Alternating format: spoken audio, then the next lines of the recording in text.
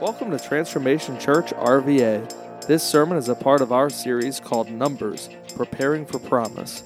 The book of Numbers gives us insight and warnings for how a covenant people of God should engage with seasons in the wilderness. We will see God's sovereign hand at work over the course of this series as He shaped and molded Israel in preparation for the promised land that awaited them. Although Israel endured many trials and tribulations, oftentimes due to their own sin, the Lord's plan of salvation is at work in Numbers as He centers His people on Himself. Scripture reading this morning is from the book of Numbers. If you're using the Pew Bible, you'll find this reading on page 109. And if you don't have a Bible at home, problem solved, because you take this Pew Bible home, and that is our gift to you. And I promise no alarms are going to go off as you walk out the door. That's our gift to you. So the book of Numbers actually opens with a census being taken. So the very first thing you encounter is just this long list of names. And then at the end of that census, in verse 47, Numbers chapter 1, verse 47, we read this about the tribe of Levi.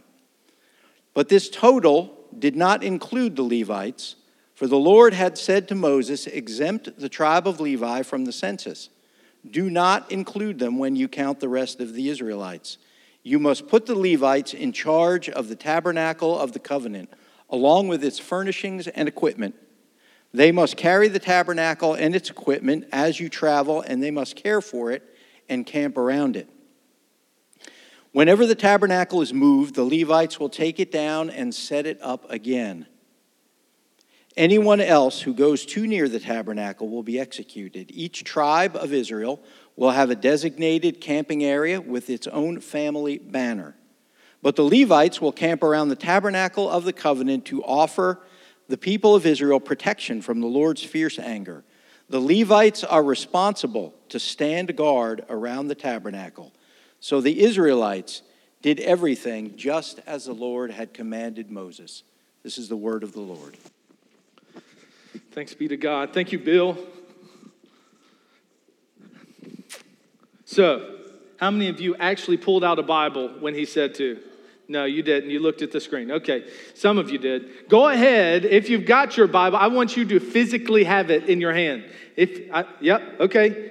If you don't have one, grab one out of the pew in front of you. Find one. We'll hand you one. I want you to physically hold the book. Physically hold the book. Because we're going to be walking through some things today, and I want you to see it. And I want you to feel it. I want you to get an idea for it. Sometimes when you look at the Bible on your phone, it's hard to get a feel for where you're at in it. So, today we start a brand new series on the book of Numbers. How many of you have ever, in your time in church, on a Sunday, walked through the book of Numbers with the pastor? You know why? Most of you skip the book. You get to the census my friend Bill told us about, and then you're like, oh, this is terrible. I'm going to skip over let's go to John. Let's get to the New Testament. Where's that good stuff? And what I'd like for you to find today, the reason, why are we going through the book of Numbers? We're going to go from chapter 1 all the way to the end, chapter 36, over the next 7 weeks. And the reason why is this: God is always pointing us somewhere. God is always pointing us somewhere. Now, we may not always know where we're going, but as we wait for His direction, God is going to shape us in the waiting. He's going to teach us in the waiting. He's going to prepare. Everybody say prepare. I had somebody ask me the other day, are you growing up or are you growing old? I said, what do you mean? That doesn't make any sense. Are you growing up or are you growing old? He said, anybody can grow old. You know, you can grow old in church and never grow up in church. You can attend church all your life and grow older and older and older and never gain any traction spiritually. And what we're about to witness is the people of Israel throughout the book of Numbers do a lot of growing and a lot of working and making no progress. Have you ever felt like you were spinning your wheels? I have. However, the danger in waiting and wandering, okay? The danger in waiting and wandering is this. Sometimes we grow restless, frustrated, and even disobedient. We all face wilderness seasons, and the book of Numbers is a great reminder to keep our eyes focused on God while we wait in the wilderness for Him to fulfill His promises. What am I saying? I'm saying this wasn't just a book for yesterday. Numbers is a book for today. Let me say it again. This part of the Bible is for you. All of this, binder to binder, God has something to say. And it's His word to you. And Numbers is not a book we should just be skipping over because it seems boring or that you don't know how to pronounce half of the names, which I lost out on, by the way. I tried several, Abinadab, some others for my latest child. Zebulun, Issachar. There's a couple others in here. Ephraim. She didn't like any of them, so we didn't. But it's a book for today. And just pastorally for a moment, before we jump in and I give you the background, can I say this? I feel like in all the years that I've been in church, I grew up in church too, and I've been a Christian, I've never in that time, and some of you are older, so you may remember times before, but it seems like the church, just like Israel, goes in and out of wandering and disobedience. And I feel like the church, in particular, it seems like I just never know what's coming next. As I watch the news, as I even look at my own family, sometimes it feels like I'm in a wilderness. Sometimes it feels like I'm wandering. Sometimes I don't necessarily feel like I just know exactly where to go, but God is shaping us in those moments, and we are made for this. You and I are made to lean and trust on God. Wandering in the wilderness is not without purpose when God is at the center. Everybody say the center. We sang about it this morning. Jesus at the center of it all. Jesus at the center of it all. God, if you write something down, I want you to write this down. God demands centrality in the life of the believer. So if you're a believer today, there are some that are here that aren't. There's some that are watching online that aren't. But if you're a believer in here or online, God has a demand of you, and that is that He is the very core and center of your life and not just your Sunday visit. And we'll talk more about that in a moment. God demands centrality in the life of the believer. So Numbers, how did we get here? You ready for a story? I'm ready. You seem very quiet today. Did you not get your nap last night? So who wrote it? Moses wrote Numbers. Matter of fact, Moses wrote Genesis, Exodus, Leviticus, Numbers, and the most of Deuteronomy. He dies at the end of Deuteronomy, so we're assuming he didn't write that. But he could have. He may have. We don't know. Can you imagine writing your own death into a story? No, I can't either. Okay. Moses is writing to a people who are Genesis. Maybe you don't know this, so let me back up. Genesis wasn't written in real time.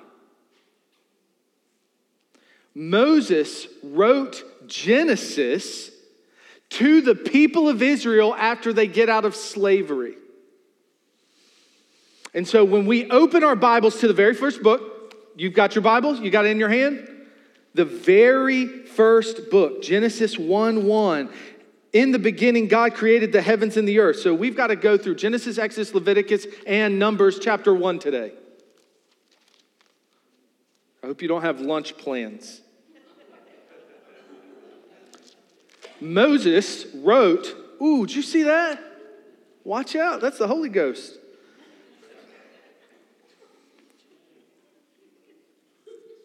What? Was that funny? Moses wrote Genesis 1:1 to a people who didn't know that they've been enslaved for hundreds of years, and he writes, in the beginning, God created the heavens and the earth, because they did not know. A lot of us read Genesis to try and figure out how things happened and how long it happened. Was it really 7 days or 6 days? Or was evolution involved or was it not involved? Those are the wrong questions to ask when you read Genesis. The questions Genesis answers is this: who are you and why are we where we are? You see, Israel needed to know whose they were. And so Genesis tells them about a God. So he tells about creation. We see Genesis being just about beginnings. Genesis is about beginnings. Creation of everything that we see. We see the fall of Adam and Eve. We see the flood. And then we see covenant with Abraham. And then we see 4 key individuals in Genesis. And I don't have time to go into all of it. If you want to know more about it, join a small group. Abraham, Isaac, Jacob, and Joseph. Okay? Joseph gets us into Exodus, okay? All those people I just mentioned were people that God called, used. They weren't the greatest people. They had many failings, but God made a covenant with Abraham that he would redeem the earth through his line. And so we have Abraham, Isaac, Jacob, Joseph, and Joseph. If you remember from last week, we actually mentioned Joseph. Joseph had a bunch of brothers. They beat him up one weekend, threw him in a hole, and sold him into slavery. Did your brothers and sisters do that to you? No? Some of y'all are confused, like that might have happened. Y'all are like, they would have. They would have. Or maybe you were the one involved. Yeah, I bet. And so Joseph, sold into slavery, rises in the Egyptian empire to the point that he was ruling there. And when Joseph dies, a new king comes in, and all of Joseph's family has now moved to Egypt. Okay? They moved to Egypt. They have a bunch of babies. They have a huge number of people. And Joseph dies, a new king comes in, and a king says, hey, at the beginning of Exodus, we find a king says, hey, there are too many of them and too few of us, so we need to enslave them. So they enslaved the people of God for about 400 years. So in Genesis, we see all the beginnings, but in Exodus, we see redemption and revelation because we meet Moses. Moses leads them out of slavery after 400 years. Then we have the book of Leviticus, which talks about sacrifice and sanctification. Leviticus talks about how do we approach God. Have you read Leviticus? No, you skipped that one too, didn't you? You did. How do we approach God? Leviticus is all about worship. What does it mean to be around a holy God?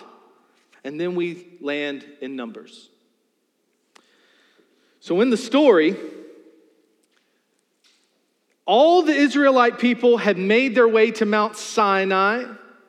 They've been given the 10 Commandments, and they have now, at the end of Leviticus, been at this mountain in this Sinai region for about 11 months. And then we see the book of Numbers. Now, the name Numbers is actually not the original Hebrew name. Did you know that? The book of Numbers in the Hebrew actually means in the wilderness, not numbers. It means in the wilderness because it describes the people of Israel wandering around the wilderness. Okay, catch up. Book of Wanderings is another name that's been used. And just to give you some scope here, Exodus, the book of Exodus covers about 1 year of time. The book of Leviticus, about a month. The book of Numbers, 38 and a half years. 38 and a half years. And actually, it's primarily from 10 to 26. That all happens from chapters 1 to 26. In the wilderness, 38 and a half years. And sometimes when I read, why should we read Numbers? You ready? Everybody say why. Okay, see, you all want to know that, don't you? Why Numbers? In 1 Corinthians 10, you don't have to turn there, I'm going to read it to you. Paul is writing to the Corinthian church, and he writes this about these very books we're studying. He says, I don't want you to forget, dear brothers and sisters, about our ancestors in the wilderness. Everybody say wilderness. Long ago. All of them were guided by a cloud that moved ahead of them, and all of them walked through the sea on dry ground. In the cloud and in the sea, all of them were baptized as followers of Moses. All of them ate the same spiritual food, and all of them drank the same spiritual water, for they drank from the spiritual rock that traveled with them, and that rock was Christ. Yet God was not pleased with them, and their bodies were scattered in the wilderness. Verse 6 says, these things happened as a warning to who? Us. Why is this important? This is a warning to us. Numbers is a warning to you and I, the church at large. It is a warning to us. Why is it a warning? So that we would not crave evil things as they did, or worship idols as some of them did. As the scriptures say, the people celebrated with feasting and drinking, and they indulged in pagan revelry. And we must not engage in sexual immorality as some of them did, causing 23,000 of them to die in one day. Nor should we put Christ to the test, as some of them did, and then died with snake bites. You're going to hear about that story in Numbers. How many of you like snakes? Okay. I don't either. I thought about bringing some snakes for that week. You ever been to one of them churches? Huh? Yeah. I'm not going to tell you which week either. We're just going to have a good time. It's going to be a surprise.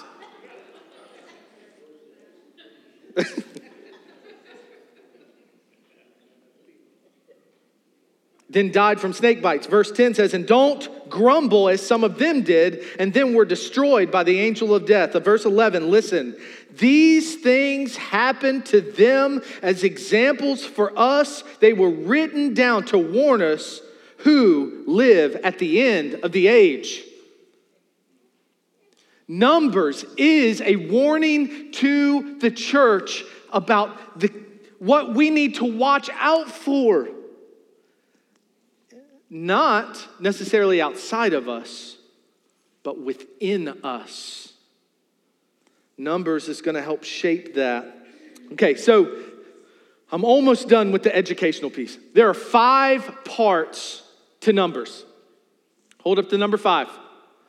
Number 5. Part 1, we see them camped at Mount Sinai. This is where Moses brought down the 10 Commandments. This is where they started worshiping some idols, so Moses got ticked. You know, Moses had a temper. He had an anger problem. And he broke the 10 Commandments that God etched. Can you imagine the long trip back up to the top of that mountain to get a duplicate copy because you jacked up the first one? From the creator of the universe? I wouldn't want to be Moses. So they're camped at Mount Sinai from chapter 1 to chapter 10. At chapter 10, they leave Sinai. They go on a trip to Kadesh Barnea. They camp at Kadesh from 12 to 20. From 20 to 22, they travel from Edom to Moab. And then the last part of the book of Numbers, we see them camped at Moab. And you're going to hear some wild stories in Numbers. It's not all boring census stuff. You know, there's a story where some folks got kind of ticked with Moses, and so they stood up against him. God opened the earth and swallowed their entire families. That's in Numbers. They started grumbling, so God sent snakes to kill them. That's in Numbers. Yeah, I bet you won't grumble today at lunch. No, you won't. I'm going to pray a serpent right up under that O'Charlie's table. Okay. Uh-oh. I'm in trouble. I ain't got my phone. Y'all are in for a long one. No, I got the time back here. Here's some questions that we're going to get to answer in the book of Numbers. Where is God taking us? Have you ever wondered, where are you going with this? What are you doing? Have you ever asked God that question? What are you doing? This doesn't make any sense. What will it take to get to this place? And then what inward qualities must God develop in us and demand in us along the way? So let me describe to you these people. Maybe you know some of them, or people like this. Promised land people are much different than slavery people. Promised land people are much different than slavery people. These people they've been enslaved for 400 years, okay? 400 years, and they come out when they needed someone to do something. Who did it? God, or they got beaten by Egyptians, okay? They don't have a standing army. They don't know how to operate outside of slavery. God is going to have to change who they are dependent on. They were dependent on Egypt. In fact, some of their grumblings, they say, Moses, take us back. You pulled us all the way out here in the wilderness to die. We want to go back to slavery. God has to change who they're dependent on. Most importantly, this morning, this is what I want to get at, is they have to reorient who is at the center. And God is going to set out from the gate who is the center of everything. He has some things to work out in them to prepare them for all he's promised. God is working things out in you and I as well. I went from being enslaved to sin to being a promised people. A person of promise. I went from a person who was enslaved by sin to a person operating under the redemption that Christ offers. There is a working out of the flesh in me and you. This is what that picture is of. He is calling us out of slavery to our sins into the promise of his redemption through Jesus Christ. So tell me again why Numbers doesn't matter. Numbers matters because what we're going to find out is what it looks like to be a promised people, a people of promise and not a people of slavery. Right here at the outset, all the boring stuff that you didn't want to hear, okay? All the boring stuff you didn't want to hear. And there's a couple things I want to point out particularly. He takes a census. Do they still take censuses? Yeah, you say that. Censuses. More than one census. Do they still do that in the U.S.? When's the last time you got one? I haven't got one. I didn't get one. Do they know I'm here? They're still collecting my taxes. So they know. They didn't take a census to collect taxes. You know why they took a census? They needed to know. They took a census of 20-year-old men and up so they could have a military. They didn't have a military. God knew that the promised land was ahead. There were going to be battles ahead. And so he needed to prepare them for those battles. And so he establishes some order and organization right out front in chapter 1, the center being the one true God. Everything pivots from that. Let me say this. God demands centrality of believers. He wants to be the center of your life. He wants to be the reference point, and that's what we see. In chapter 1, if you look at all these names, Reuben, Simeon, there are 12 tribes. And let me just give you a picture of how many people we're talking about. Some of you, when you picture the people of Israel, you think it's like our church congregation wandering down Route 10. That is not the case. We're talking about 2.5 million people. 2.5 million people that are wandering through the Sinai desert there, and God is kind of needing form from them. And so he sets that up. He takes the 12 tribes and he puts them in a specific order.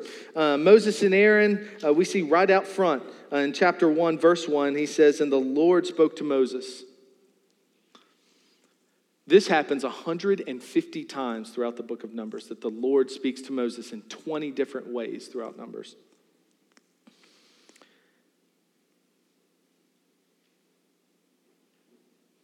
And so there are 3 things from the text this morning, and then I'm going to close. 3 things from these first 4 chapters. In chapters 1 through 4, they get organized. All 2.5 million people are divided by their tribes, their clans, and their families. And the very first thing I noticed, look at this, in chapter 1, starting in verse 2, look what it says. "From the whole community of Israel, record the names of all the warriors by their clans and families. List all the men 20 years and older who are able to go to war. You and Aaron must register the troops, and you will be assisted by one family member from each tribe. These are the tribes and their names." And so then he lists the tribes and then the leaders. And it says in verse 16, "These are the chosen leaders of the community, the heads of the clans of Israel." So Moses and Aaron called together these chosen leaders, and they assembled the whole community of Israel on that very day. All the people, everybody say all the people, were registered according to their ancestry by their clans and families. You know what the very first thing you can pick out from this text is? There are 3 things. 1, people matter to God. Did you know God knows your name? What do you mean, Carl? When they're getting a census, God was not just interested in the number.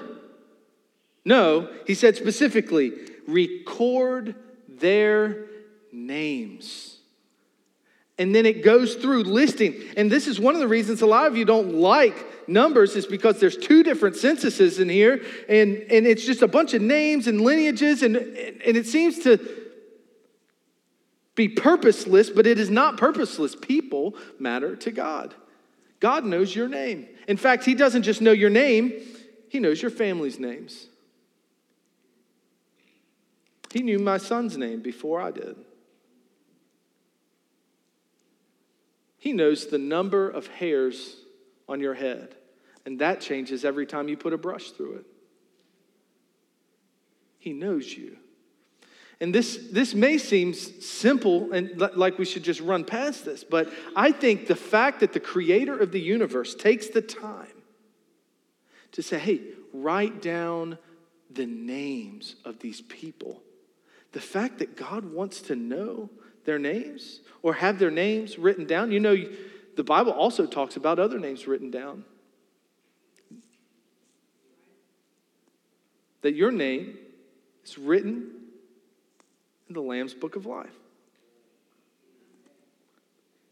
He knows you, and that is a comfort to me. Number 2, we see it all through Scripture that also order matters to God.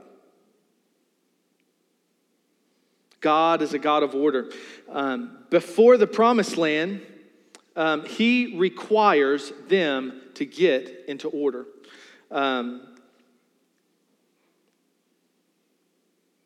seen all through Scripture, he does nothing out of order. And his order does not necessarily equal yours and I's. You realize that? Something may seem out of order to you, but it's not out of order to God. God's order and our order honestly rarely line up. And I've actually got a couple pictures for you here shortly. Let me show you the first one. Let me show you their journey, where they come from and where they're going. Look, I forgot to bring my pointer. You can see up at number 1 is where they start out in Egypt, okay? And this is the path. They cross the Red Sea right there at number 3, and they make their way down, and they get all the way down. This is where we think the Sinai wilderness is, where Mount Sinai is right here at the bottom of this Sinai Peninsula, which is just this triangle. They make their way up, and then they have some issues, and you see that big circle right there they go in? It's because they were disobedient and grumbling, and God had to kill off an entire generation. After that, they make their way up to Moab, and then you'll see the very first city they go to after they cross the Jordan River is Jericho. This journey from down here, okay, so from 1 to 8 is in Exodus, okay? We find them in Numbers right here at 8. Now, from 8 to 12, Kadesh Barnea, you know how long that's supposed to take? 2 weeks. It's a 2-week trek by foot. It took them 40 years, 38 and a half years to make this trip. How many of you like walking in the desert? Huh? No? He doesn't. He doesn't. People matter to God. Order matters to God. You see it all through Numbers. You see all of the exactness. And then you see in chapter 1, you see him set out all the leaders. In chapter 2, he sets up how they're going to camp. Okay? And all of their encampment centers around what? The tabernacle. Who said that? That was good. Good job. Which is the last thing I want to say. People matter to God. Order matters to God. We can see that all there. God's centrality is the starting point for anyone who's walking through a wilderness. If you're wondering and trying to figure out where you're going, God being the center has got to be where it starts. And he knows this, almost like many of us treat God like a pizza. What do you mean?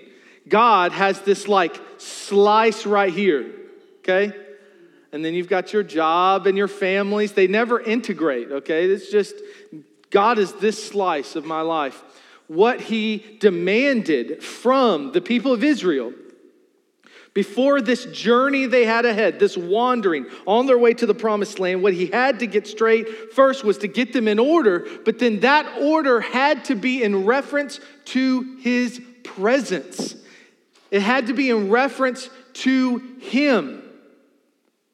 And so, what God really wants your life to look like is he wants to be the center of like a bike tire. He wants to be at what everything revolves around and not just a portion of your life. If I were to show you the tabernacle, and so all these are camped out, okay? And they're told how they need to march, how they need to camp, all around this centerpiece called the tabernacle. Let me show you a picture of the tabernacle. Look at this. The tabernacle, this was before the temple, this was their portable temple. This was the tabernacle. You can see it's surrounded by this 7-foot high fence. This isn't the actual tabernacle, it's a replication. Some of y'all are like, that's it. Let's go see it. No, that's not it. Surrounded by white fabric. It's got metal at the top and bottom of these wooden poles to keep the white fabric taut.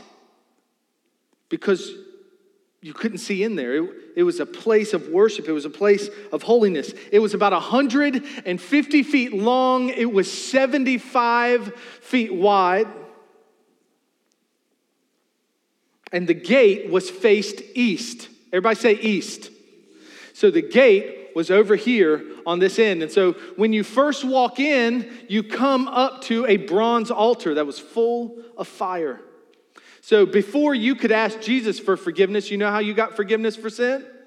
You had to present an offering, a blood offering. And they had to sacrifice it right here on this altar. So you would bring your offering in, and the priest and the Levites would help you get your offering sacrificed right on that bronze altar. 7.5 feet square, 4.5 feet tall. It's big. Right past that, you see the bronze. It's a washing basin. For two reasons. One, the priests had to cleanse themselves after these sacrifices because they were very bloody. But then also they had to cleanse themselves to sacrifice these animals. And then if you go past, you see that tent right there in the middle? That's what they call the holy place. Not anybody could go in there. It had an outer court and an inner court. So if you were to walk in, only the priests could go inside. And this is actually where Moses heard from God as well. When it said the Lord spoke to Moses, it was in this place. It was the tent of meeting. Right here. He would walk in. There'd be a candelabra to one side, a bread table to the other, and then there was the Holy of Holies right inside. Inside the Holy of Holies was the Ark of the Covenant. You know what was in that? The Ten Commandments. And what we know about the Holy of Holies is that's where the presence of God was. Only the high priest could go in the Holy of Holies. And in fact, when they did that, they had to tie a rope to his leg. Did you know this? Because if he went in with any uncleanness, if he was not prepared to go into the presence of the Lord, he would die immediately. There's a story in Numbers where they were carrying the Ark of the Covenant at the center of the line. And this guy reached over to help stabilize the Ark of the Covenant, and God killed him on the spot. You could not be close to the presence of God.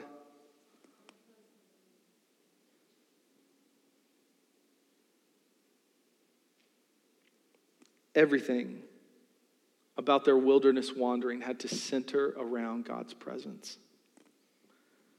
Wandering in the wilderness season is not without purpose when God is at the center, but God demands centrality for the believer, for his people. 2.5 million people. Let me paint a picture for you. I'm going to close right here. Look at this next image. From the top, if you were to climb a mountain and look down, this is most likely what you saw. Isn't that wild? Some people say it may have been a little different shape. But what I want to point you to is this. You may think that leading 2.5 million people through the desert would be chaos. And if some of you were leading, probably so. But what we know, here, bring that back up for me. Because I want to point something out. Right around the tabernacle there, you see the smoke going up? There's the tabernacle. You see the Levites right there around it. And then God instructed them, this is how I want you to lay it out. Here's all 12 tribes. I want my presence to be the center. Everything pivots. Your reference point as you travel, your reference point as you camp is my presence. I want to be the center. God demands centrality. And I think the fear for me in 2021, and this should be your fear, is that there is something else in your life that is the center. And it's not God. It may be your own comfort, it may be other things, but it is not God. Here is something very cool. One, what does that look like? Oh, that was an accident. You know that? No. I think that's providential. And if that doesn't point you to the cross, let me tell you what should. What side was the gate on? Do you remember? The eastern gate. You know who God instructed to be right there at the eastern gate? Moses and Aaron. And then right behind them, you see Moses and Aaron at number 1? The tribe of Judah was to the east. The tribe of Ephraim to the west. Reuben over there to the south. Dan to the north. And each of them would have a banner over their camp. Everybody say banner. Rabbinical tradition says that each of those camps and banners had a little signature on it, a picture. And I could go through them all. Judah was a lion, Reuben was a man, Ephraim was a calf, and Dan was an eagle. So each of those places would have a flag over top of their camp. So I could at any point leave my camp and know exactly what direction things were. West, east, north, and it was all centered around Jesus Christ. It was all centered around God's presence. Have those lion, calf, eagle, man, do those sound familiar to you? If you go to Ezekiel 1, what you'll find is that Ezekiel had a dream about these 4 beasts that had the face of a man, a face of a lion. And we talked about it in Revelation 2. The exact same thing here in Numbers. Most importantly is this. If you look, do you know what tribe Jesus came from? The tribe of Judah. What side was Judah on? Which was access to God's presence. Hear me today. Don't look at Numbers as just some list of genealogy time wasted. What, even in this moment, as they're preparing to go on this journey, and we're going to go on a journey together, it's going to be snakes and all kinds of wild, crazy stuff happen. But all of it they had to, at first, center everything they did around the presence of God. And this tells us also, knowing that Jesus came from the tribe of Judah, that Jesus would, at some point, we see it in Numbers chapter 24, that our star would rise to later save each and every one of us. Jesus Christ became the access to God's presence. Today, we don't need priests to go before God. You know that? You know you have access to God's presence today, right now. You know you can go to God in this moment and He will incline His ear to you.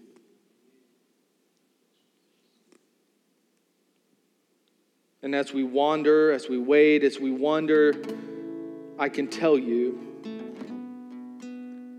that if God is not the center of your life and everything isn't pivoting around that wandering is going to seem even more aimless. God being at the center